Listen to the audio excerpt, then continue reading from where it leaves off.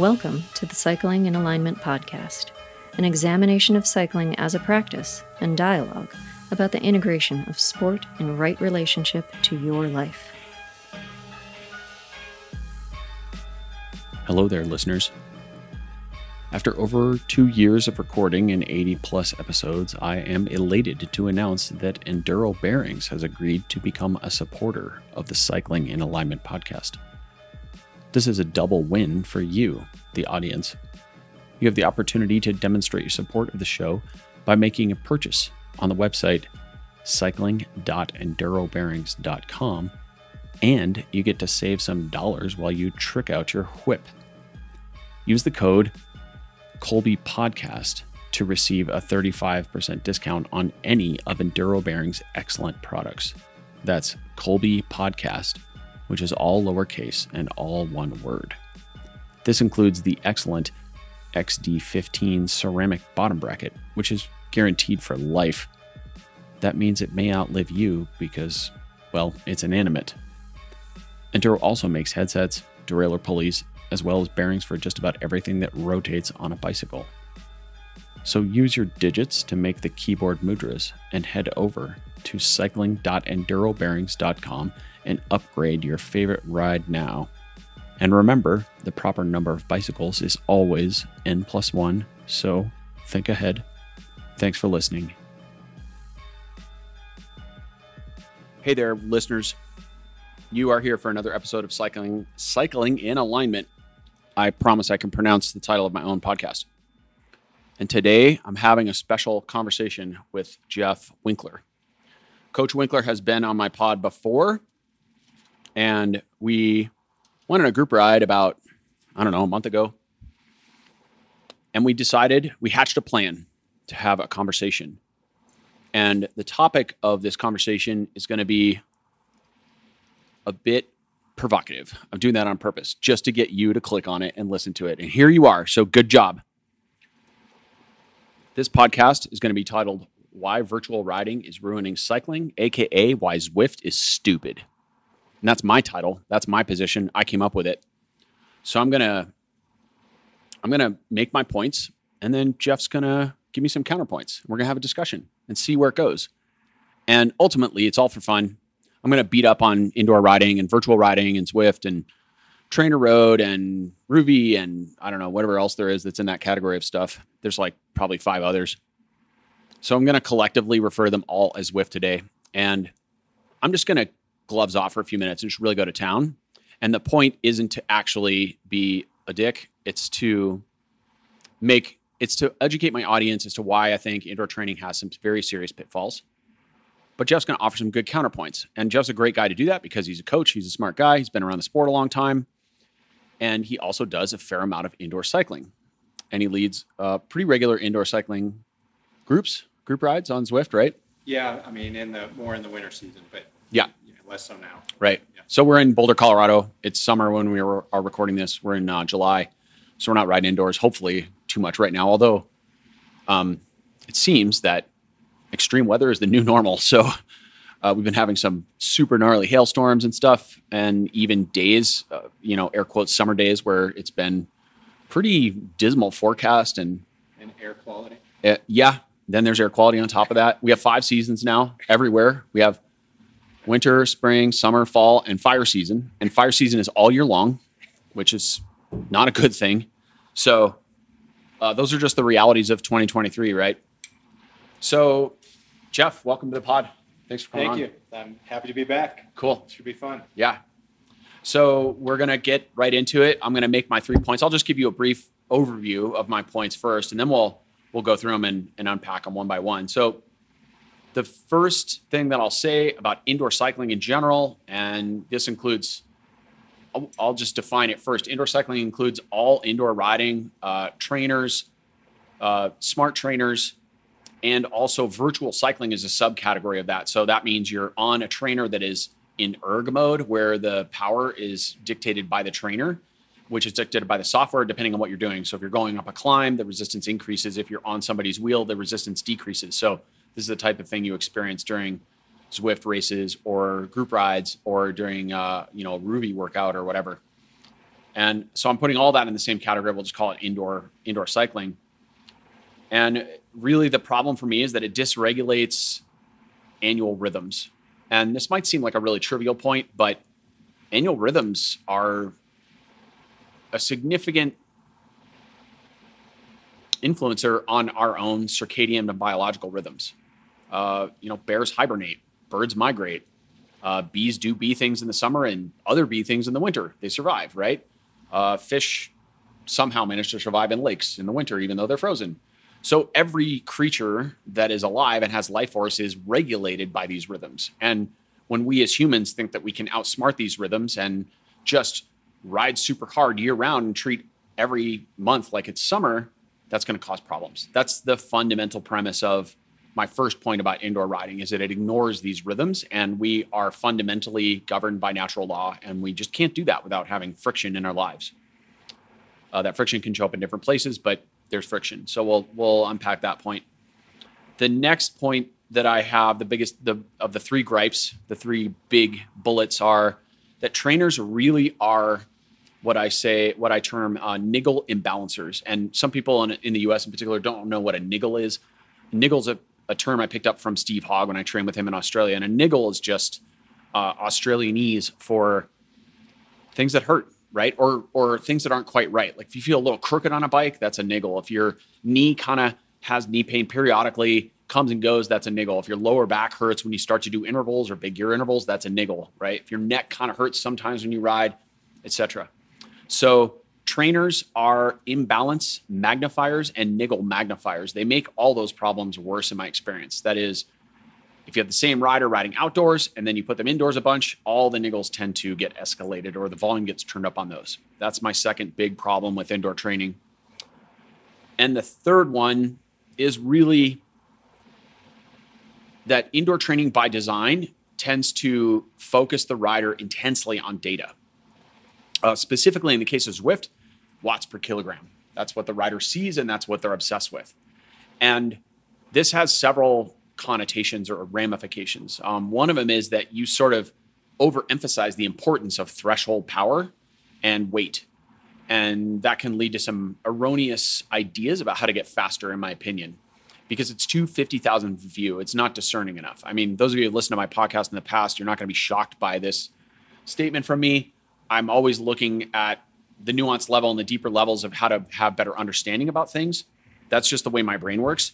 So when somebody gives me a very 50,000 foot view on something, I tend to get a little combative about it. But the other problem with that focus on data is that I think already even riders who are outdoors are arguably a bit more focused on data than they ought to be. This is sort of a product of, we'll say, the technological revolution that's hit cycling in the last decade or probably 15 years, where just about everybody has a power meter. Certainly most people have heart rate monitors, but we also got a plethora of other gizmos. We've got devices that measure HRV, and we've got devices that measure blood glucose, and we've got Leomos that measure joint angles, and there's like 15 other things we can think of that are really expensive and all have an app and all require you to wear your phone in your pocket while you ride and measure stuff. And this emphasis on data takes the rider away from some of the most fundamental and important aspects of cycling for me, which is connection internally with the body, really feeling the body instead of analyzing the body. It's about being in the analytical mind is the data mind, as opposed to feeling what's happening. And my argument is that feeling is one of the most fundamental tenets of being a really high level athlete, or really anything. It applies to anything, but you have to feel stuff. We can't always be in our science brains. And so this type of riding, when we see these metrics all the time, it takes us out of the feelings of our body. We don't have to worry about our posture, our breathing, how stable our hips are, how collapsed our spine is, our knee orientation or tracking. We're not worried about pedal stroke per se. We're just making more power and more power and more power. And that's the only thing that matters. And that carrot can be really destructive because it fosters bad habits. So that's kind of related to the point about trainers being niggle magnifiers. They're very similar, but they're also distinct at the same time. So that's my overview of my points.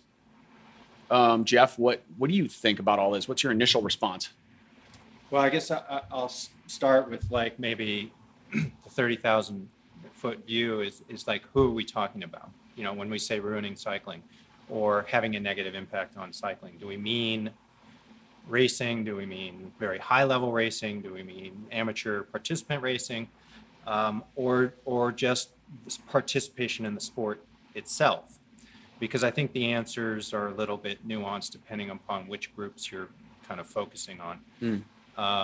And then I would say, I think that there's a lot of truth in your three viewpoints, and I also think we can see the other side of that. I think the first thing we should do is define who we're talking about, or at least as we go through each of these points, we distinguish between maybe it's more applicable or less applicable to certain groups. Okay. Okay. That's a great point. Like I admitted, my title's a bit provocative, right? Virtual riding is ruining cycling, but for who? Is it ruining cycling for the competitive racer, or is it ruining cycling for someone who's just getting started in the sport? And broadly, I'll comment on that and say, or maybe you have other rider categories in mind we can address, but taking those two, which you might see as sort of extremes on a spectrum, I would say for the rider who's just getting into the sport, there can be some advantages to riding indoors. It just like you learn any new task, you can be overwhelmed by all the information and the tips, and maybe you're riding with friends and they're telling you to do this and that, and they're telling you how to go around a corner and how to pedal right and how to breathe right, and also to take your hands off the bars to grab your water bottle and stuff. And that, it's just like learning anything new. It can be overwhelming. So from one perspective, we can see that if you rode indoors, you could focus on certain things and get those basics down, right? Like just focusing on cadence, for example. That's a simple one. Like, when you have somebody who just starts a sport, they tend to ride at pretty low cadences, 60, 70, 80 RPM is their kind of happy zone. And one of our, I would say, fundamentals as a coach is to help expand that cadence range, get people to learn how to pedal a little smoothly at higher cadences, because those are really useful when you're in a peloton typically. So if we want to teach them cadence, we could put them indoors and give them some cadence drills. And that might be a good use of that. But the downside to that, and this is a big one in my opinion, I can see that argument. The downside, I think, is that we're taking away some of the more fundamental abilities are like handling, right? And basics of drafting. So one of the things that shocks me when people don't really understand this is they're riding with someone else and that rider starts to pull away from them, right? For example, the pace gets a little heated on a moderate hill or maybe even just a flat stretch of road. And instinctively, somebody who's been riding on Zwift and they're relatively new to the sport, their only card that they might play or their response might be, well, just make more power, because that's what they're used to, is seeing power on the screen. And that's how they fundamentally understand going faster on a bike. Whereas you and I, we've both raced in many giant pelotons full of guys that are a lot stronger than us, me probably more than you. And I'm used to getting my ass kicked or hanging on for dear life for a lot of long, hard bike races. So instead of sometimes you already make it as much power as you can, but you have to find a way to survive. So what do? You go through the corner faster than the guy in front of you by necessity. You get more aero so that you can eke out every molecule of draft on that rider, right? You ride as close to the wheel as possible without crashing into them. Like your front wheel is 3 centimeters from their rear wheel, not 3 feet, right? Or overlapped. So or your overlapped. Body is drafting their body, not yes. bike drafting bike. Especially in a slight sidewind situation. So, yeah. But so see here, we're already kind of going into the group that are the potentially competitive cyclists. Yep. And so I think if we step back and we say a lot of people are attracted to indoor riding because it's safe, right? They don't encounter cars. They don't encounter, all of the, group rides with crashes and broken equipment and broken bodies. You avoid all that. And I don't think we want to discount the value of that to a lot of people. And along those same lines, it's not everybody's endpoint is outside riding in a group, either semi-competitive or informally competitive or formally competitive. And so for those people, obviously it's not ruining cycling. It is cycling, right? The indoor is their endpoint. And so some of these points still matter, but maybe not the ones where we're saying it doesn't translate very well, because then that becomes irrelevant. Yeah. Okay, that's a great point. I definitely hear you on the safety part. I mean, this is why gravel exists, right? Because people are leaving the roads. I think riders are getting hit in cities all over the US and, well, all over the world. You hear about people getting hit in Italy all the time. I mean, there are just more people on the face of the earth. We're up to what, 8 billion people almost, right? Something like that. Some number that we spit out that we don't really actually understand. I mean, if any of us saw a billion objects with our eyes, we'd probably faint from the sheer scale of seeing that many things. So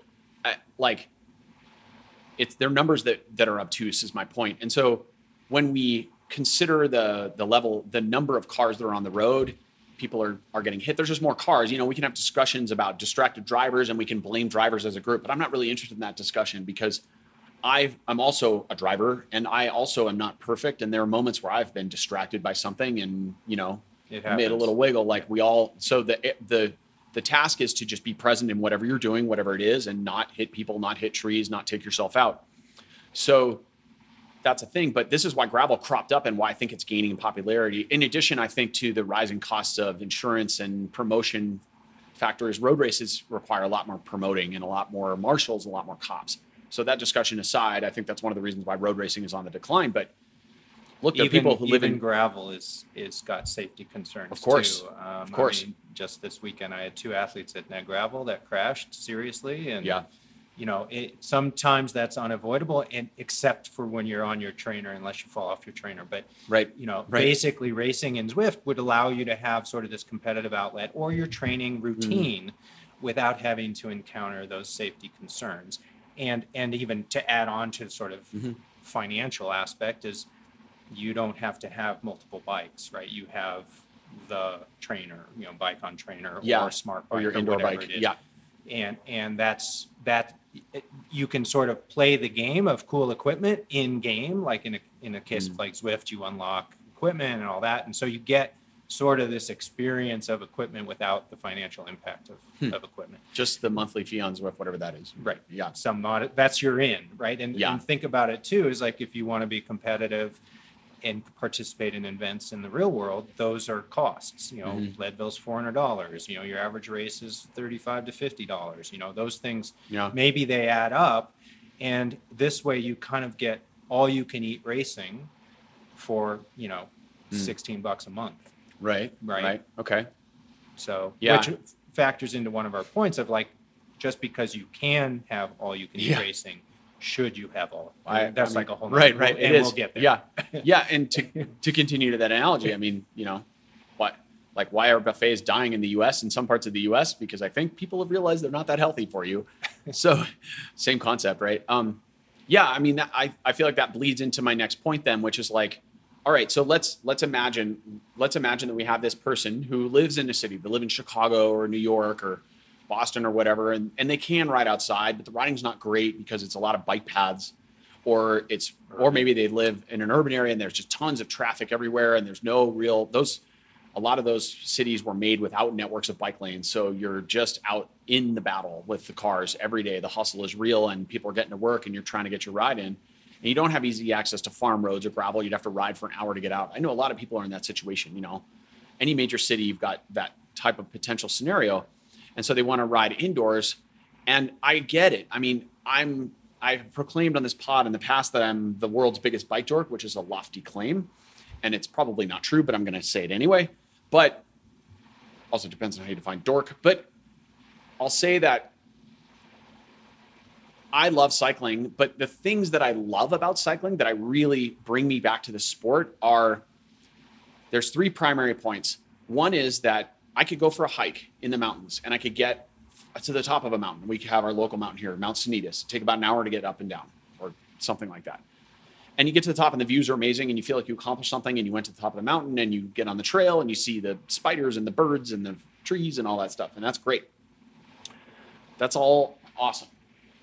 Well, I think it's, a lot of these things kind of bleed over into each other. So it might be good to sort of start with point 1, which is that recognize that riding inside. Now, we know lots of people are going to do it. And so, or it's going to be either part of what they do, or it's going to be seasonally part of what they do, or it's going to be all of what they do.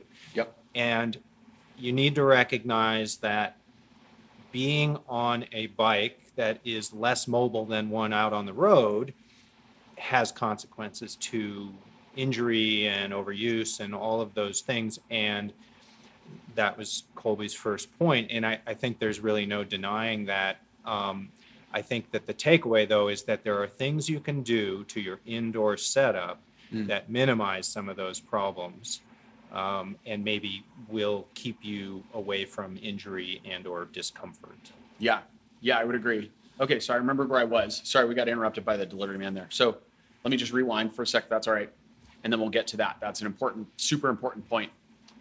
What I was going on about is, for me, cycling is about 3 different primary means of connection or things that I love about it. And one is, okay, I could go for a hike and I could get so far. I could go for a drive in my car and I'd be in an air-conditioned box.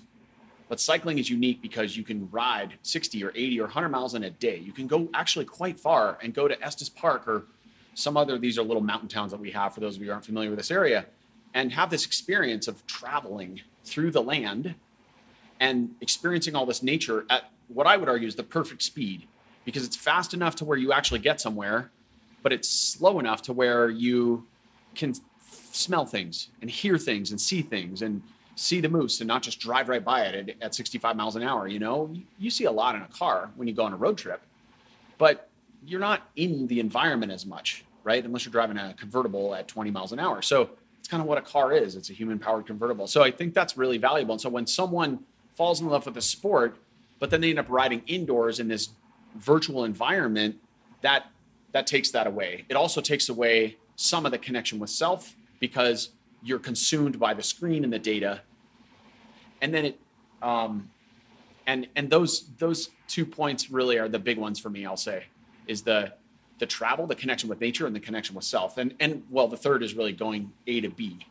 And so all of those are either diminished or eliminated when we ride indoors. So what I'm saying ultimately is, given what we're about to unpack, which is the imbalances that trainers sort of inherently create in an athlete, I would argue, and this is not a popular thing. Like, people tend to be very tribal. They're like, well, I love the Buccaneers, so you should love the Buccaneers because they're the greatest team of all times. You should love them. You should, because I do. Or it's like, hey, Jeff, have you seen this movie? You got to see this movie, dude. This movie's amazing. Have you ever seen Ghost Dog? It's like the coolest movie ever. It's one of my favorite movies. And why do we do that? I mean, actually, why do we do that? It's a real question I have. Like, why do I give a shit if you like Ghost Dog? Like, it's one of my favorite movies. But why do I think, therefore, that Jeff should like Ghost Dog? That doesn't actually make any sense. Jeff's a different person. He has a different experience. So what I'm saying is, I love cycling, and but maybe I'm not the world's biggest bike dork, because I don't think that someone should love cycling so much that they do it in their basement. I would rather have you go for a walk and go to a park and do 20 minutes of body weight exercise, push-ups and primal movements, or something out, because I think it's actually going to be healthier for you. I think you could, again, this goes back to like audience, right? And audience Yes. preferences and goals. I would say that I'm maybe oddly different, even though I've had largely an outside experience with cycling, is that the being in nature isn't really the biggest draw for me. It's not all that important. Okay. And so maybe that's made it easier to transition to inside, because I'm losing that, but I'm also not valuing it in the same way that others do. And so maybe for people who get their outdoors in another way, they don't feel compelled to get it here. And that, like, I know during the pandemic, when we were forced to be doing a lot of inside riding, or at least for a while, I would just go on walks a lot, right? And so I was getting outside, but I was doing the bike as an inside activity. But I would argue, though, that, like, one of your other points, I mean, yeah, you don't get A to B in the same way, obviously, but you do actually get to focus on self. And I think you could make the argument that you have a better ability to focus on self, because you don't have to navigate the roads and the terrain and the other cars and balance and distraction from other things that are around you. And you actually could essentially close your eyes, which would make it the most self-focused thing. That's true. Possible. That would, yeah. And anyway, that's again, it's like, if you value the outdoor part of the cycling experience, then yes, indoor is going to be less than. Okay. So. Okay. That's a really interesting point. It makes me think of something I studied a few months ago in one of my courses that I'm taking, and it's called The Theory of Multiple Intelligences. And I think, to be fair, intelligences is actually a pretty crappy word for it. It really should be the theory of multiple aptitudes or preferences. Or views or something. Yeah. So I'll read them off for people just so they can hear them. If you want to go check these out, you're welcome to. And you can take a test for this if you search. It's this guy, Howard Gardner, proposed 8 sets of abilities that manifest multiple intelligences, right? And they are musical, visual spatial, linguistic, logical mathematical, bodily kinesthetic, physical ability, and characteristics, interpersonal, intrapersonal, and naturalistic. Wait, there's 2 more. That seems like more than 8, way more than 8. So anyway, but one of them that I was thinking of is naturalistic. And so you can take a test and you can score on a spectrum for these. And for me, I was like off the charts on the naturalistic. Basically, I'm a tree-hugging hippie, which makes sense. I grew up in Boulder. So, I'm following the script. I don't have a big dog, but I do own a Subaru. Like, there's only 3 cars. It's like Audi, Subaru, Tesla, right? That's pretty much, it's like 85% of the car population. So I'm doing as I was told. But so I would guess that Jeff, if he took that test, he might score a lot lower on the naturalistic aptitude, we'll say. Yeah. Right? So that's interesting. I mean, I totally see that perspective, and it comes down to bio-individuality. Like, one person likes chocolate, another likes vanilla. It's not good or bad. We just have to find a way to express ourselves in a way that's healthy. Right. Yeah. And, and then I guess if you feel compelled or like, you're forced to be inside and you are more inclined like Colby, where maybe you feel you have less connection to the activity while you're doing it because it's missing certain key elements, is you take steps to minimize those so that if you feel compelled, like you need to do this kind of indoor training, you at least make the environment as conducive as possible. And that might mean you have a sort of inside-outside setup for your indoor trainer. Mm-hmm. You're not like in a box with no natural light and, no view or whatever. Right. I mean, I know a lot of people do it on decks and stuff and for that reason. So, but that, I mean, so maybe that ties us back to our like sort of practical point on indoor riding, which is how to set up your trainer to avoid injury. Yeah, that's a really good one. And I just want to re-emphasize that point. I think my experiences in fitting that a lot of people are unaware that a trainer actually can upregulate a lot of niggles. It can really, if you have a knee thing or a back thing that's sort of been kind of coming and going for a long time, and there are times where it gets a little bad and maybe you take a few days off or you reduce your riding load and then it goes away and you've kind of been battling that for months or maybe years. It's not that uncommon for riders to kind of be like, whenever I get a little tired, my left knee hurts a bit, but I've never seen anyone about it because it's never gotten really bad. That's quite common. And in my experience, a trainer will tend to make that worse as a general rule.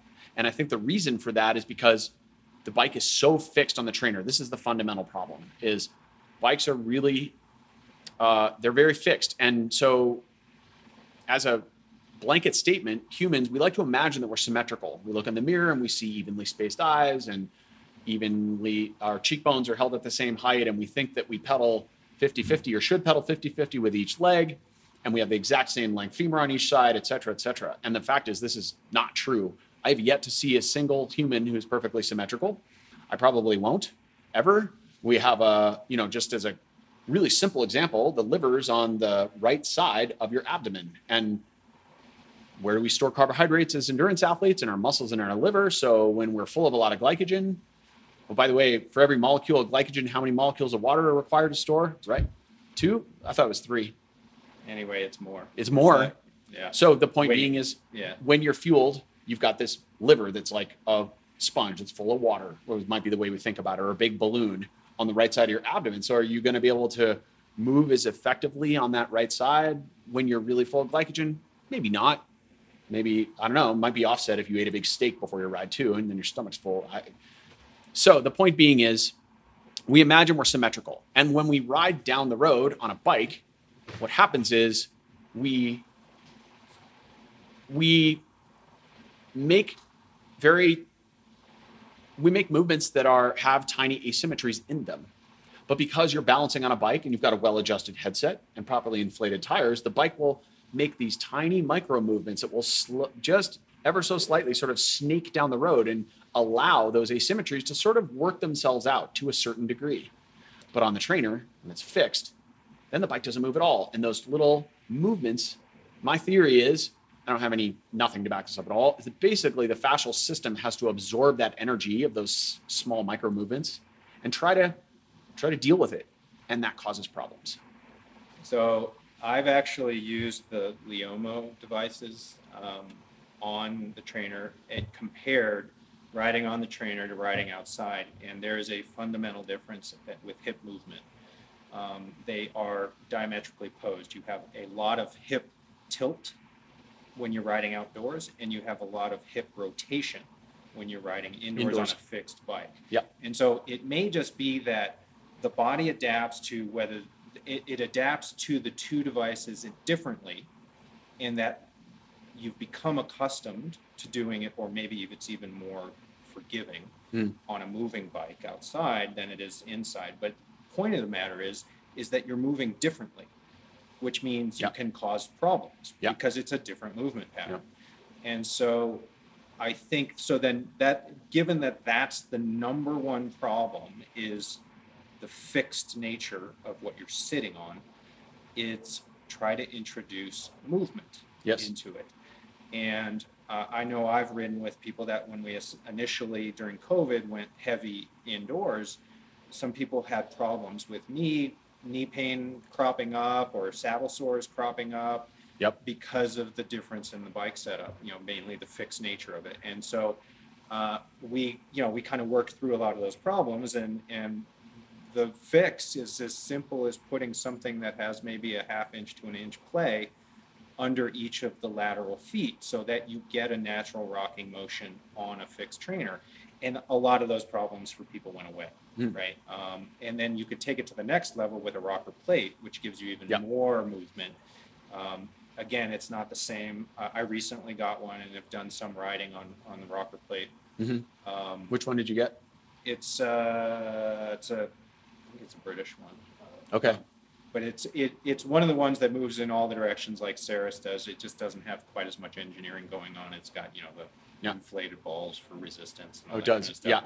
But it moves forward and back. So as you get in and out of the saddle, it has a sort of outside feel to it. It's and side to side also. And angular, or side to side rocking. So, I mean, and it's interesting when you go from the fixed setup to that where you have freedom of movement, it's shockingly different, at first, and then you get used to it, So I agree. When I put people, so we're recording this in my fit studio, and we're looking at my Ceres platform right now. It's the Ep1, which is arguably the Gucciest of all the platforms. It's like $1,000, I think, at retail, and it moves in all directions. It's got a lot of engineering, like Jeff mentioned, and it's worked really well. And for people who have never ridden on a platform that moves, they get on, and the first thing they stand up and they go, whoa, whoa. And then I would say pretty much unanimously, people say, oh, I really like this. If they're used to riding on a bike that's fixed indoors, they immediately feel how this is more organic and allows a little more, just organic movement and it's responsive to your pedaling. But for me as a fitter, it shows me things. I want the bike to be closer to how it is outdoors. I don't want to put them in a completely artificial environment. I wouldn't make them ride their bike upside down. So why would I make it completely fixed, And so I can see a little more of their natural movement on this. But I want to rewind just for a second, Jeff, because your comment about the Leomo is really interesting. So first, will you just take a second to tell people what a Leomo is? Because my experience is not that many people know about that device. So, it's been out for a while now, maybe, 5-7 years or something like that. And it's a number of motion sensors, accelerometers that you put on different parts of your body. And it's quite a few, which is what makes it unique. And so you put some on your feet, you put some on your quads, and then on your sacrum, and you can actually move those around, and you can put them on your upper back, or there's various places you can put them. But the one on the sacrum was the one, and so then you connect to a device that measures the feedback from those sensors, and it tells you about movement patterns. So it might be the angular movement of your legs, the ankling, angular movement. And so you get to see this sort of data-driven picture of cycling movement. And the one on the sacrum is there detecting in space how the hips, how the pelvis is moving in space. And so it's interesting that you see that difference between riding on a bike outside that's not fixed and one that's inside. Yeah. I haven't redone that like on a rocker plate. I suspect that a rocker plate is actually different from both of those. It's probably somewhere in the middle, but it's not identical. Maybe depending on the design of the rocker plate or what. Yeah, that'll be really interesting. I would love to hear what you find out about that when you decide to get that going. Because I have my own observations about watching people in the fit studio and this and that, but. So, okay, then just to make sure we're clear, what you were saying is if we use our 3 planes of movement as a reference, right? So sagittal plane is the plane of movement that we use during running and walking primarily, right? And frontal plane would be the plane you would use if you were doing a cartwheel, right? Or the Descartes Vitruvian man plane, right? Yeah. And then transverse plane would be the plane that you would use that a hula hoop would move in. That's how I would describe it, right? So what you were saying, I think, if I understood you right, is your observations were that outdoors, we had more movement of the hips in the frontal plane, more dip to the side, and on the trainer, we had more movement of the hip in the transverse plane. Is that correct? That's the hula hoop plane. Yeah, I think given what a singular sensor probably is able to measure, but that was basically how they defined the Leomo device defined the 2 different movement patterns for the hip movement. Yeah. And I think, well, definitely one I think was tilt, but the other one was either twist or rotation of the hips. That would probably be transverse. Yeah. So right.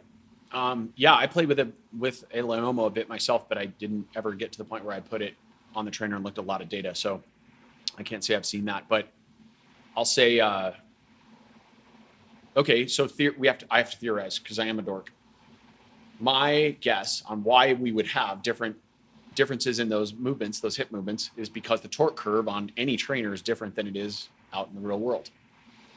And there's no inertia on the trainer. It's a heavy flywheel, whereas on the road, we have a different situation. I think it has to do with the movement. Basically, if we could measure it when you ride outside, the bike is probably rocking, right? And a little bit. We move against the natural movement of the bike, which is probably responding to our pedal stroke. So in the power stroke, it probably drives the bike into a bit of a lean in the direction of in whatever side you're pushing down. Yep.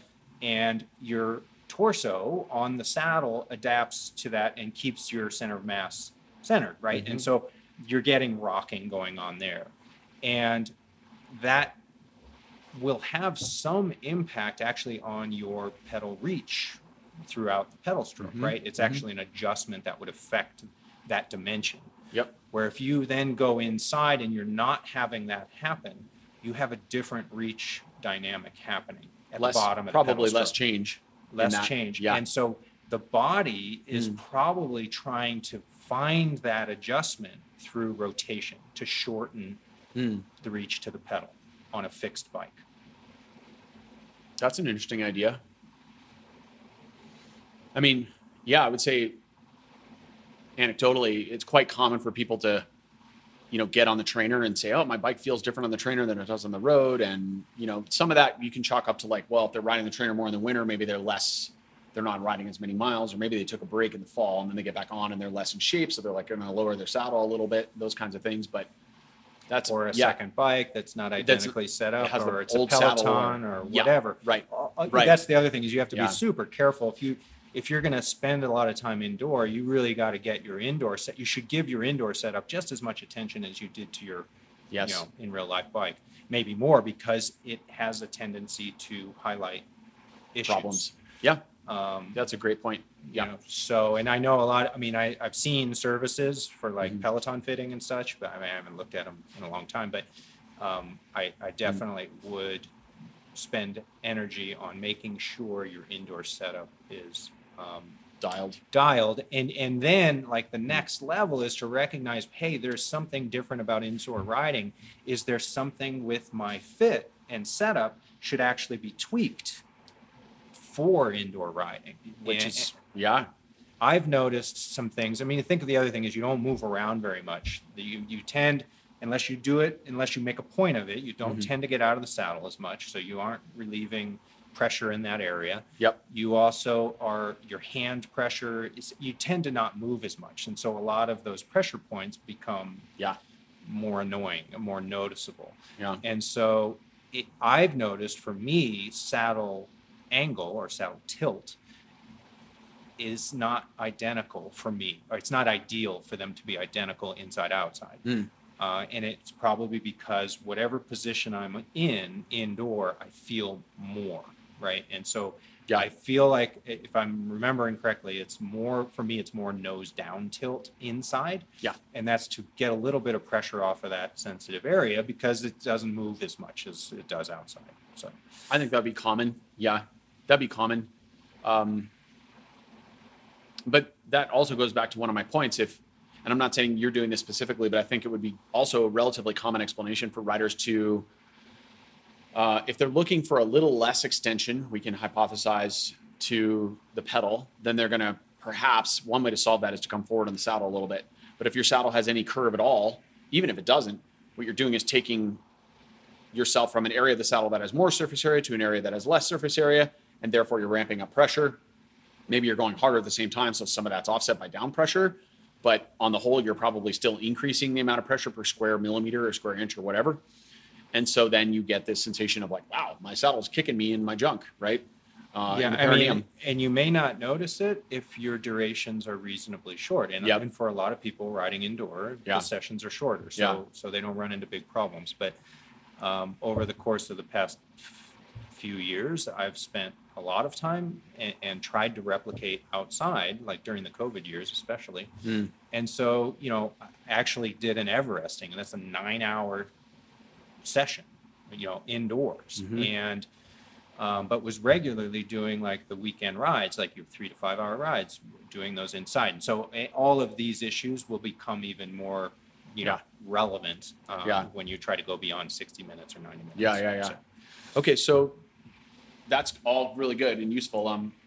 Will you just unpack a little bit? So you talked briefly about ways we can put something under the feet of the trainer to give it a little bit of wiggle.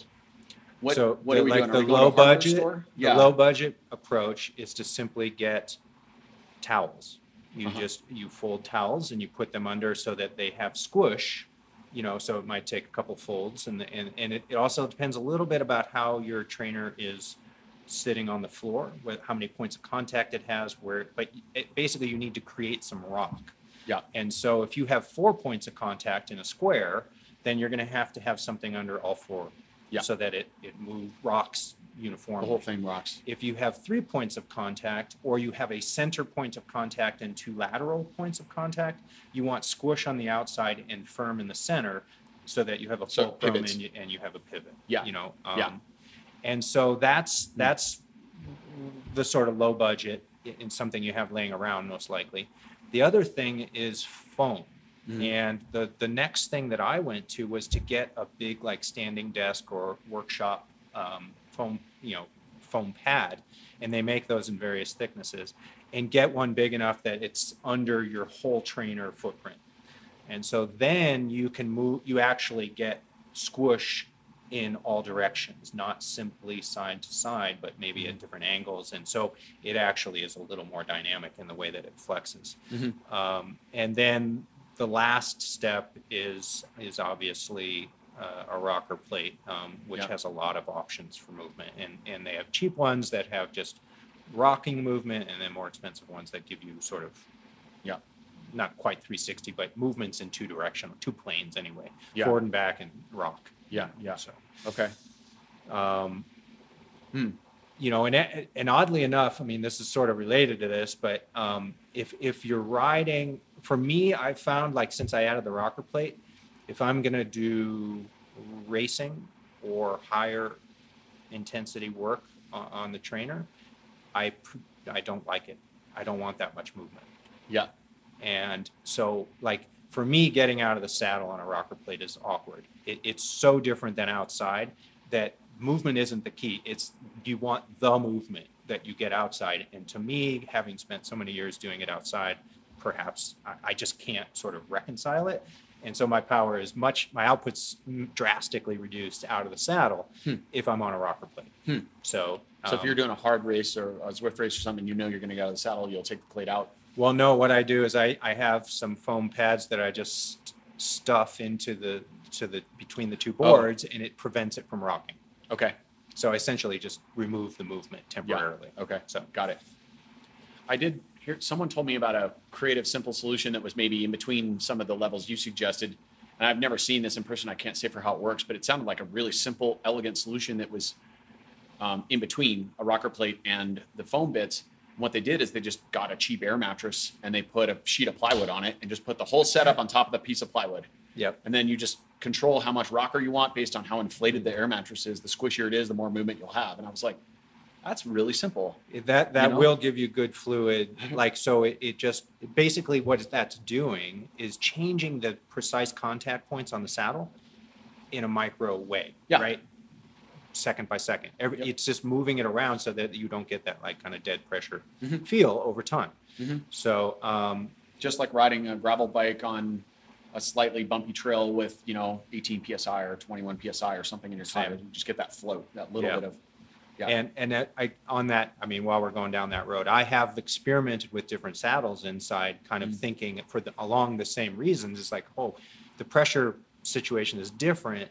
Do I need to explore a saddle indoor that I would never run outside, but I might, and I experimented with the ISM ones because those two little prongs, kind of move differently, and also where you're sitting on the saddle. It's going to move a little bit different, and it worked. ISM saddles are kind of strange, and if you're used to sort of the narrow kind of normal design, it's a little bit hard to get used to. Yeah. It's a little wide. It feels wide for some reason. That's what I found is ISM is rarely a final solution for me during fitting. It happens, but those little fingers are usually too wide, too spaced out. They've got a couple models where they made them a little narrow, and I've seen some people like zip tie them closer and stuff, which is kind of goofy, but in my experience, what happens is one of those fingers tends to warp and drop down over time, which allows someone to then get twisted around probably the axis. Because you're a little bit imbalanced, but then it makes the saddle imbalanced, which makes your own imbalance even worse. Even worse. Exactly. So you have to, So, but one thing I have done, and I actually haven't had to go to it recently, but I have over some at times, is I actually have an ISM on a seat post and the normal saddle that I run outside on another seat post, and I can just switch them on the trainer. So if I get like saddle sore off of one saddle, I just switch to the other one for a few days, and then I can switch it back after a few days. Okay. And it just changes the point where the contact is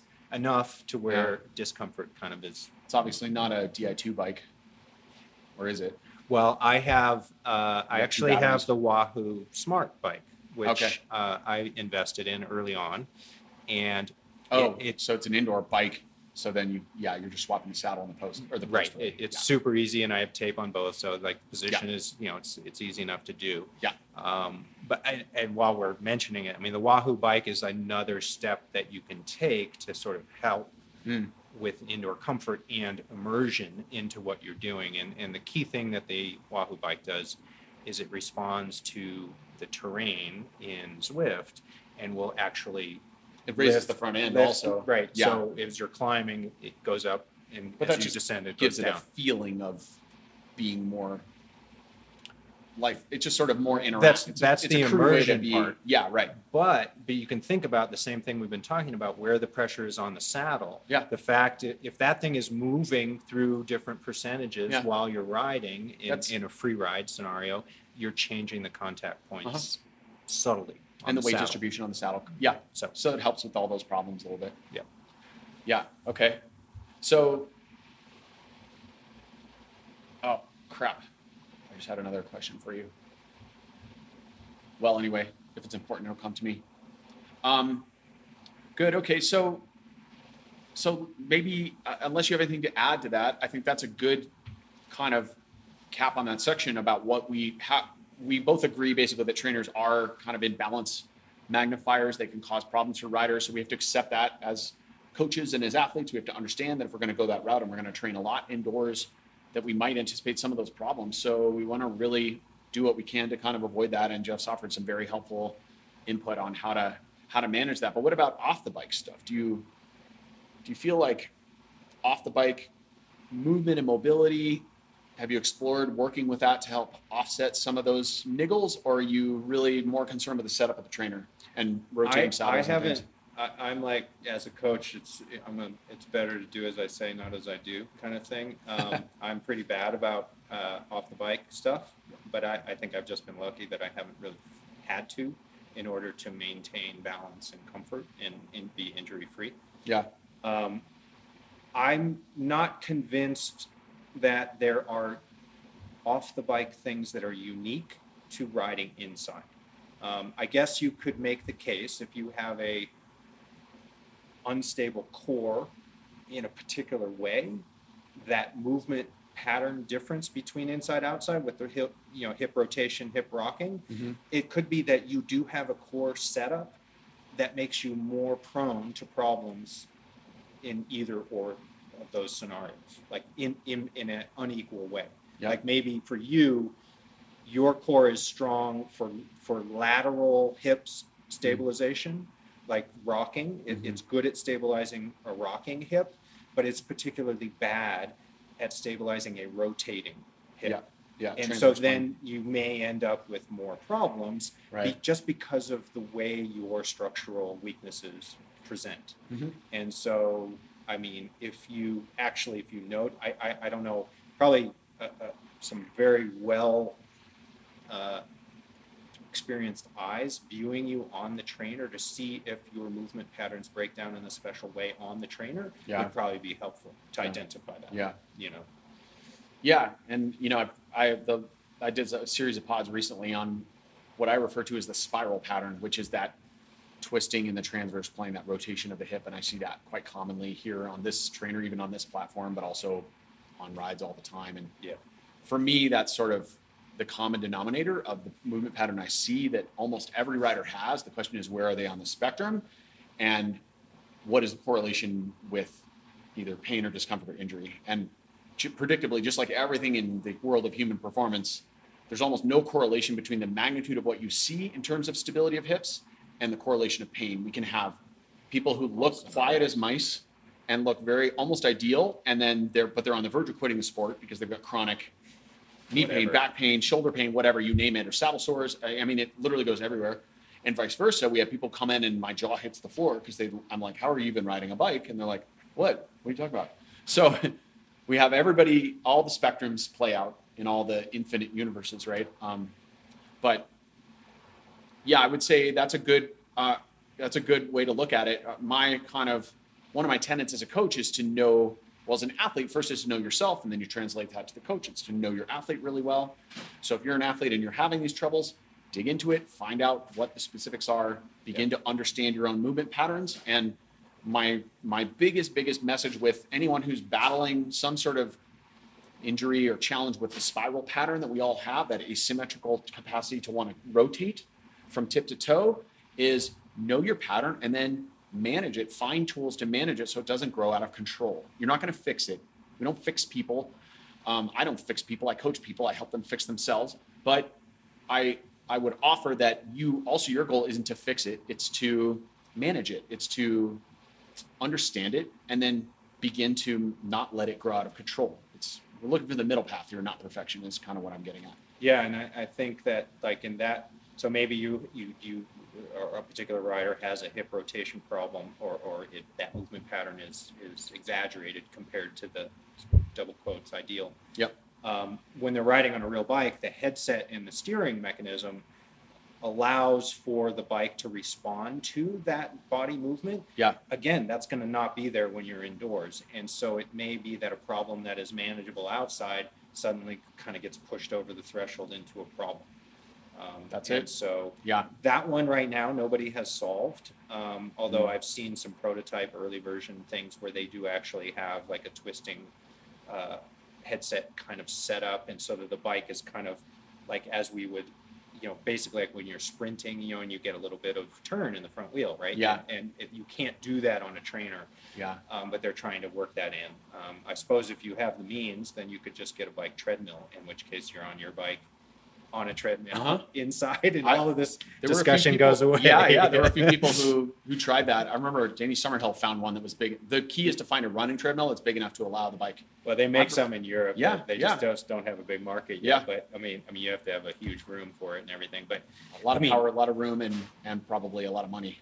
I'm sure it's not cheap, right? Yeah, I'm sure it's a small But part. I mean, just while we say that, remember, if you spend a significant amount of time riding inside, don't think of it like we always traditionally, like we are both traditionalists. We've been in the sport for decades. Yep. The trainer is a sad substitute. Traditionally, it's the sad substitute for outside riding, and only in the most extreme scenarios did you go to it, right? Yeah. And so therefore it got very little resources. You couldn't justify, I'm not spending that much on an indoor setup. I mean, I hate riding inside, right? And yet now, if it's going to be a significant proportion of what you do, think of it, you should think of investing in it in the same way you think about your bike. Yeah. Right. Yeah. And that was the thing I did, as I was like, hey, I have a road bike sitting in the shed. What if I sell that and buy a really good indoor setup, because I know I'm going to ride it just as much, during the COVID especially, And so I was like, well, yeah, then it's actually cheap as far as a bike goes. Yeah. We would say like, wait, to spend a couple thousand on an indoor setup, you'd be like, well, that's crazy. Right. Except that, think about what percentage that is of what you spend on a bike. Especially if you have a really nice modern road bike, a gravel bike, maybe a mountain bike. Yeah, I mean, it could be a fraction. Yeah, a small fraction. Right. Okay. So 2 follow-up questions. 1, what do you think about rollers? And 2, well, let's start with rollers. What do you think about rollers? I've ridden them over the years, and in fact, I first started on Zwift as part of a beta program with a Kreitler roller setup when they were trying to work the power curve for the rollers. Yep. And that's what got me in. That's what I had when I went into it, and I had dumb trainers, and so I was kind of like, or maybe I only had wheel-on trainers, and I kind of like, wow, I don't like the wheel-on trainer, so I'll do rollers. Yep. Not being a trackie, I never was like super invested in rollers, but I used them at different times in my career. Yeah. And I think they import more aspects of outside riding, or they bring in some of the skills and balance things that we're going to get to as being absent. Yep. And that's great if that's what you're trying to do. If you're primarily working on fitness, maybe if you're pushing yourself, maybe that's a distraction. I feel like I have to think more about maintaining balance and integrity on rollers than I do outside, right? I can go much harder outside. And so then I'm like, well, this is an artificial environment that's harder to do. So maybe I should not bring that into the picture and just focus on the physical. When you really want to focus on going hard on an interval day. Yeah. Right. So, but when they have a place theoretically in a rider's repertoire, or stable on the medium days or the easy days. Yeah, I mean, again, it's like what's one of the big hurdles of indoor riding is often monotony and boredom and all of those things. So anything you can do to sort of mix it up that lets you get more time in at the time when it's difficult to go outside. Yeah. It's a good thing. Yeah. So I'll just share my own experience with rollers, and for those of you who don't know, I raced track for many years, and in 2000, there was a period of time when track was a summer sport. They would race the World Cups, which is how you qualify for World Championships, all summer, and then they had summer 6 days, a few of them, mostly in Italy, and then they had World Championships for sometime in September, usually the week of my wife's birthday, which went over really well. Honey, do you have to leave for this bike race? Well, yeah, it's Worlds, I do. So then they decided to make it a winter sport to coordinate with the 6 days, the winter 6 days more, which was a huge scene 20 years ago. And so they put Worlds in April, and then promptly USA Cycling managed to move nationals to the same freaking weekend as Worlds was. So I was still in the doghouse as far as my wife's birthday, because it was always a qualifier for the first World Cup or something. So then we had World Cups all winter long. So now I became an athlete who had to train through the winter. And that, I've lived in Boulder my whole life. I mean, I've traveled a lot for racing, but I'm, Boulder hippie child. So I had to train indoors. And back then, Zwift virtual racing wasn't a thing. And I've always hated trainers with a burning passion. Like, they've always just made me want to hurl myself in front of a bus. So I went into Kreitler world and I did all my indoor training, all of it on Kreitler rollers with a killer headwind fan, which there is more than enough resistance with that thing to nuke even the strongest rider, which I certainly wasn't. But I did all my efforts on there. I did 5-minute intervals, 3-minute intervals, sprints. You couldn't really stand up super effectively on Kreitlers. I could stand on them, but I couldn't make full power. I couldn't do a sprint workout per se. Right. But you can go out and do a sprint workout when it's 32 degrees out. As long as you got enough clothes, you're gonna be fine. But I rode that for many years, and then eventually the inside ride rollers came out, which I have a pair of here in the corner of my fit studio. And occasionally when riders want to learn how to ride rollers, and we have this discussion, and especially if they ride indoors a lot, but they're not in the virtual environment so much, I'll say, hey, have you considered rollers, or just in the right moment when a rider, I feel like that might really benefit them. I'll ask them to try these, and I keep them here, and I think they're a perfect middle ground, I'll mention, because for those of you who aren't familiar with Inside Ride, you can go look up their rollers online, but it's a set of rollers. And if you've ever tried to ride rollers and fallen off, it requires some learning. Like you said, Jeff, it's in some ways your skills are upregulated from riding outdoors. You've got to pay a little more attention. And there are things I like about that. And for track, it's a thing, right? As you mentioned also, trackies rollers are home. You just get used to it. And they're a good vehicle for that because on the track, you also arguably have to be a bit more precise about the placement of your bike in space. Because, as you know, got no brakes, can't coast. So rollers kind of help reinforce that habit. But I started working with the Inside Ride. So the rollers it's a set of rollers inside another frame. And in that frame, the rollers can move forward and backwards. But they also have bumper bars on either end, which help prevent you from falling off the front or the back. And so they're by far the easiest rollers to learn on because they're very forgiving. They allow some forward and backward movement and a little side-to-side movement, a fair amount of side-to-side movement. And they're pretty clever. Like the rocker plate for a fixed train. It is. It is very similar. Yeah, it's very similar. Yeah. The other pair that I got a chance to ride in Canada once at the 6 Days of Burnaby that I don't know if they ever made it in production, but somebody came up with a really clever design. They made a parabolic roller. But it wasn't the way you would think. There are some rollers who have a straight diameter, and then they have a concave lip on the end, which sort of theoretically bumps you into the middle.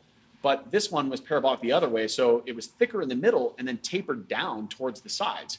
And so when you would ride off the center, naturally you would lean towards the center and it would center you. And it was actually shocking how well it worked. You could ride no-handed, you could do whatever you wanted, and it just kept bringing you back to center instead of pitching you towards the edge of death, right? Apparently, I saw some YouTube video about how the wheels are designed for trains in the track, and they are not just flat. Oh. And so it's interesting if you want to look at it was an interesting engineering problem because also trains turn. Yes. Right. And so anyway, there's actually quite a bit of engineering in the design of a chain wheel of the wheel on a train. And it has to do with convex, concave kind of shaping. I had no idea. Yeah. That's really interesting. You know who would know about that is JV's son, Charlie. He's a train fanatic. Okay. Maybe I'll have him on the pod someday. Interesting. Okay, so our biggest point, arguably, is this discussion around the focus on data, right? And specifically for me, watts per kilogram. And I'll just intro this by saying, for me, the problem is that when someone, especially if they're not super experienced in the sport of cycling, and maybe they don't have a coach, or maybe they have a coach who doesn't know what the hell they're doing, they might look at watts per kilo and very simplistically say, all right, I want to be faster. I just got smoked in this Swift race. How do I be faster? Well, the simplest method would be either make more power or make less watts. Make less weight, right? Less kilos, more power. Improve the equation. Well, how do we make more watts? Well, we're so FTP focused or functional threshold power focused in this universe, because that's what's displayed on the graph all the time, is as frequently as your threshold, everybody knows what your threshold is and how much you weigh. Be like, do more threshold, right? And you're a coach. I'm sure you can help me unpack why that's a little simplistic. And then the second point is make less kilos. Well, which leads to problems. Potentially, because kilos isn't the problem. We have to be more discerning and understand the difference between lean mass and fat mass and water weight. And it's the relationship of those three. that determines your outcome. So if you're starving yourself and you're losing muscle mass and you're super glycogen depleted and dehydrated, best of all three, you're going to suck. But you might be really light that morning. So we can't equate low kilograms with high performance. But simplistically, that's what this equation sort of encourages us to do. Well, I'm going to push back and Please. say, yes. We'll just focus on Zwift. All of the online systems will have a physics algorithm that they convert the power you generate on the trainer into forward motion in game, and they try to emulate real world physics to the extent that they can, and is consistent with a usable gaming environment. So there's probably there are some differences. Some are by necessity just from computational power and network lag and all of the things that go along with an online environment. But I feel the question should be, does Zwift exaggerate the athletes who are focused on those metrics to being even more focused on them in an unhealthy way? Mm-hmm. And so that's point one. And then the other question would be, for people who are otherwise not particularly focused on that, does showing them that information make them more focused on it than they should be? Yeah. Right. And so that might be the amateur or the one who doesn't come from the in real life cycling with power meters and everything else, but they go to Zwift, that's their online environment, and then they see an interface that illustrates their power and their power to weight ratio, and that has a direct correlation to like how well they do in the game in a competitive setting. Yeah. And I'm going to quickly answer the first one is I don't think it makes it any worse. For riders, that's the category of riders who are already kind of focused on those metrics. Yeah, I mean, I think the power meter has already done the damage. Right. I mean, we know, independent. It's a little bit like where you live too, because I would argue a lot of people in Kansas and Iowa and Missouri, where it's relatively flat and rolling hills, actually watts are more important, not watts per kilo. Yeah. Right? They recognize that being able to power on the flats is a watts game, not a watts per kilo game. If you're in Colorado and Boulder, it's a watts per kilo game because everybody rides into the mountains and then kilos are important, right? Where Zwift is interesting is, as I would actually argue, Zwift is more like racing in the Midwest or riding in the Midwest than it is here in Boulder climbing, because most of the events are on flat to rolling terrain. Okay. And so while they present watts per kilo, like in the interface, they actually are modeling CDA too, right? Right. And so, but it's much harder to model CDA accurately. For any given rider. Accurately is a loaded description because, comparatively, like if you're trying to emulate real world CDA, sure, complicated. Yeah. Can you approximate it mathematically? Yes, sure. In a way that behaves largely like it does in the real world? I would say yes. Okay. But it is clear, and I just read something this morning where someone had done a statistical analysis on, there's a whole ecosystem around Zwift racing. Yeah. And so there's a lot of categorization schemes and ranking schemes and proposals to try to make the racing more fair or more homogenous in particular categories so that you feel like you're competing fairly against peers. And so is that one of the reasons they use flat and rolling courses is because if they have long climbs, it would just blow to smithereens. And right. I mean that's true with group rides outside. It is. Same thing. We have the same problem here every weekend. Yeah. You can't go on a ride outside here. Hour-long climb and you're like, okay, we got to wait for 10 minutes. Not a group ride anymore. Right. Right. Okay. But so they did statistics and they determined that 20 watt or 20-minute watts or watts per kilo was not a statistically significant determinant of success in racing. Ooh, this is a great point. It clearly demonstrated like sprint power and short, like 1 minute to 5 minute power was much more related to outcomes in races. Okay, wait. This was a study they did or just a white paper or what? I mean, it's like the cool thing about Zwift racing, it's quite transparent from a data perspective. You can like get the results. Yeah. You get everyone's power that they generated through the race, and so then you look at who was in the podium, and you do all the numbers. So it's just an analysis, right? You just crunch numbers. That's assuming that people aren't air quotes weight doping Well, right? How do we control it? That's are you like a gonna make a whole mandatory nother pod. Garmin Ant Plus upload?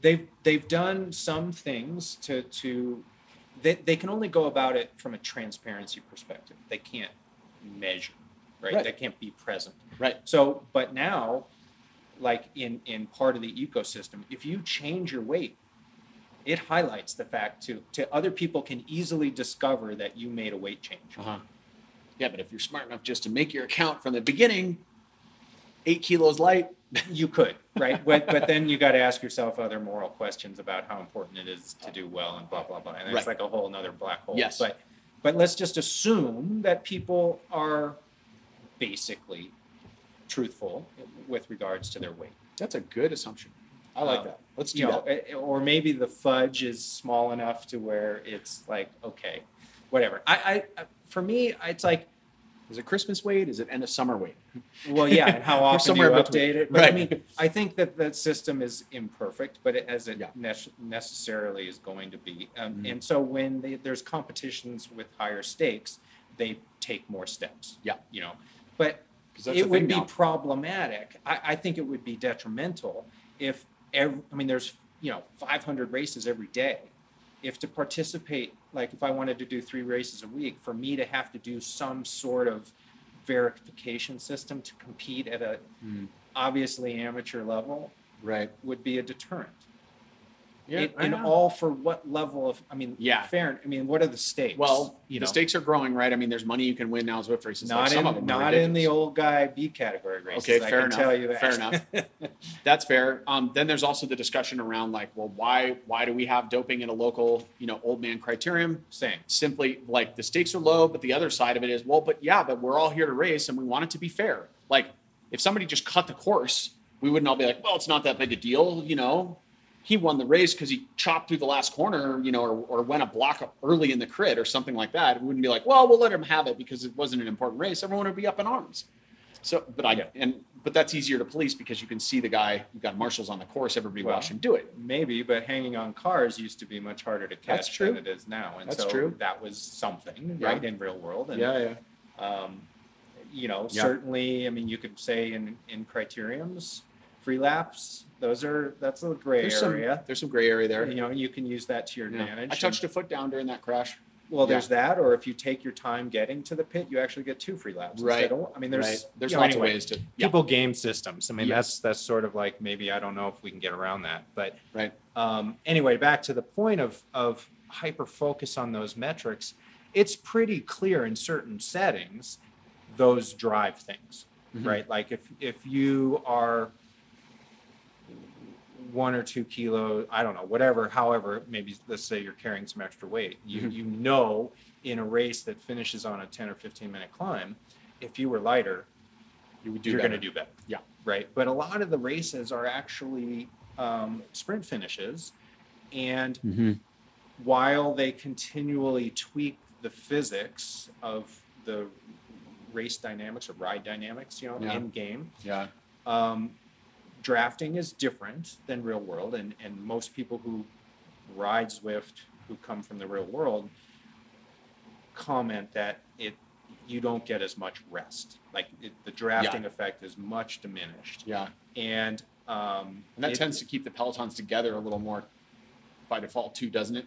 It puts everybody on. Well, there's like it's a rich dynamic physics, and they are changing it. In the last year, they've made some changes that. So like one of the big problems, probably the number one problem is not that the physics model is flawed.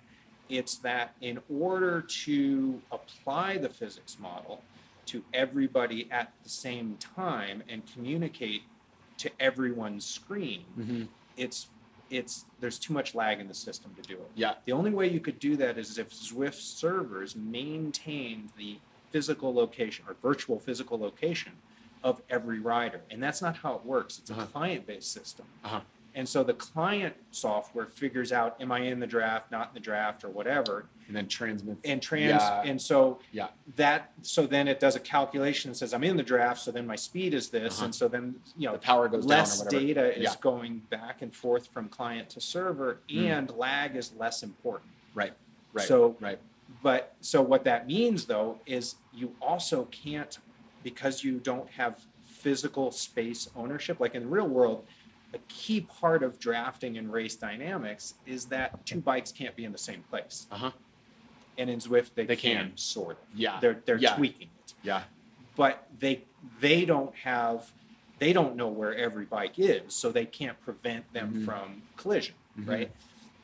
Or overlap. Yeah. And so what that does is it means that you have unreasonably high speeds in fields in Zwift, and that's because two elements combined. One, the physical space, and the other one is that everything is expressed in the game as speed. So it takes your inputs, your CDA, your draft position, all of these things, and the math then says, okay, this is how fast you get to go, right? And so then if I'm in the field, I'm getting a draft. So it doesn't make it easier to pedal. It increases my speed. And so it's for me to do what I do in the real world is easy. I don't have to push as hard on the pedals. That's one adjustment I make. Yep. In Zwift, there's two adjustments. One is I have to detect a higher relative speed to the bike in front of me. And then I release pressure on the pedals to slow my speed until it matches. In the real world, that doesn't. That never happens. That two-step process. And so basically what ends up happening is that I'm putting the rider in front of them. Exactly. I'm putting a certain amount of pressure down, which means I ride through that rider to the front of the field. And then I translate my enhanced mile or two an hour to the field. And then someone else does it to you. And that's called churn. Yeah, okay. And so they're trying to reduce churn. Right. Because then that slows down the peloton, which then means breakaways have a better chance. And so the reason a lot of things finish in sprints, that's a long-winded way to say, is because the fields go unnaturally fast. Right. Compared to the real world. But I mean, in this is, I don't know if this is the right point, but to me, this is, even though it's different, the reason I don't think Zwift is bad from a racing prep perspective is that you as the competitor are forced to integrate all of these tactical strategic variables in a way that affects performance, right? Figure out how to win. Even if they're a little bit different than they are in real world, it trains your mind to account for them in a similar way. Yeah, it's still fundamentally a tactical problem you have to solve. Right. And so you make different adjustments. So like you have to be like, okay, I need to pay attention to relative motion of the riders as my cue to back off. Right. It doesn't just get naturally easier through the smart bike. So as soon as you start to come through a rider, you back off before that happens, and then that's how you save energy. Right. Yeah, okay. And so, okay. But they're making changes to make it behave more realistically, and they're making good strides. And it's not this like huge, high-powered blobs just going around the roads anymore. And they're introducing some spatial awareness, and they're trying to emulate real-world behavior by applying auto braking to your avatar, so that if you're like drafting somebody and you're not putting out more power than they are to hold their spot, it doesn't allow you to go through them, type of thing. And all of those things tend to make like you like, as a longtime observer of how mass start racing goes, it starts to look more like it does in real life. Like you see strung out fields, you see breakaways, you see whatever. And anyway, my point was like the value is sort of like one of our points is like, I think racing in Zwift is valuable. I think it translates, not exactly, but principally. The principles at work are translatable. And I know I coach some athletes that are like, well, I learned things in Zwift and took those, and I would not have been able to do as well in the real world had I not had that as a foundational learning environment. Okay. Clearly, you get different inputs in the real world. Drafting feedback is different. The manner in which you detect it is different, which is really a big one. Like feeling the wind, hearing the wind, on your feeling face, it, all of those things. And then having to manage braking in that setting. Those are real world skills. Like, and so like to your point of like, well, Zwift doesn't emulate those. It doesn't. It can't. I mean, maybe it will at some point, but or there'll be a mode where it's like real world mode and an automatic fan that kicks on whenever you're in the wind and well, slows down when you're in the draft. Wahoo's Smart Fan, I mean, they could do that. Yeah, they could. But more importantly, like if you don't control your speed, you ride into the back of the person you overlap wheels and you fall. Right. Right. I mean, that in theory could be done. But that it's almost not even really the point to emulate outside perfectly. It's just, is there a tactical environment that you must learn how to maximize? Yeah. You know? Yeah. I see all those points, and that's good. That's good to hear you've got riders who have learned lessons and feel like they're gaining knowledge from it. I mean, I'll say I have riders who have raced Zwift quite a bit in the last couple of winters, and some of them have gotten really strong, like really strong. That said, one in particular has also had chronic hip problems. So it's unfortunate. And we've had lots of conversations about ways to get the trainer to move more. And so, so there's those challenges. But really, I think I'm just pissed off because, look, man, I mean, my whole, air quotes career was made off of my own particular set of characteristics. And my Colby-ness is what enabled me to have the success and failures I had on the bike. And I was known for being a really average powered engine who was just like aero as shit. People hated being on my wheel on a group ride. I mean, it's like the oldest joke in the world. Like, dude, you're so aero. I hate riding on your wheel. Yeah, I know. Deal with it. So you rock what you got. Now, if I went into Zwift, I would get smoked. I'm sure you'd lose that. I'd lose that because their algorithm won't, like, I'm in like the 98th percentile for aero-ness, even for my size and weight. All dimensions. Whatever reason, I just have an arrow-shaped ass. Nobody really can actually explain it. I'm just really arrow. But, okay, neat. Like, in Zwift, that wouldn't mean anything. That the algorithm might be way off the chart. Everyone's the same. So, except for high, so it's not very sophisticated. Which well, is it's based on weight. It's right. It has to be. It's height and weight. Yeah, but it's everyone who has the same height and weight has the same CDA. Yeah, and you're an example of that not being true in the real world. Yes. Okay. An extreme example. So I'd be at a big disadvantage. So that goes away. So I'd have to weight dope for sure. But, well, I mean, and I mean, let's be real. Yeah.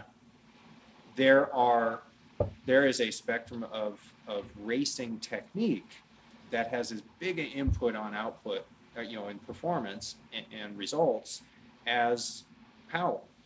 So at some levels. That's one of my most essential arguments in this section is that a rider, you've got a very narrow set of focuses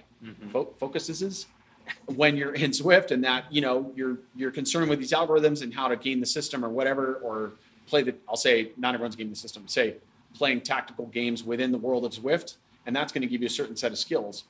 None of those involve things like feeling the draft in a crosswind, sniffing out a tailwind section, understanding the subtle tactical implications of a turn and change in direction on a course, change in road surface, how to go around a corner, how to put on a rain jacket while you're riding your bike. Like, none of those things are taught.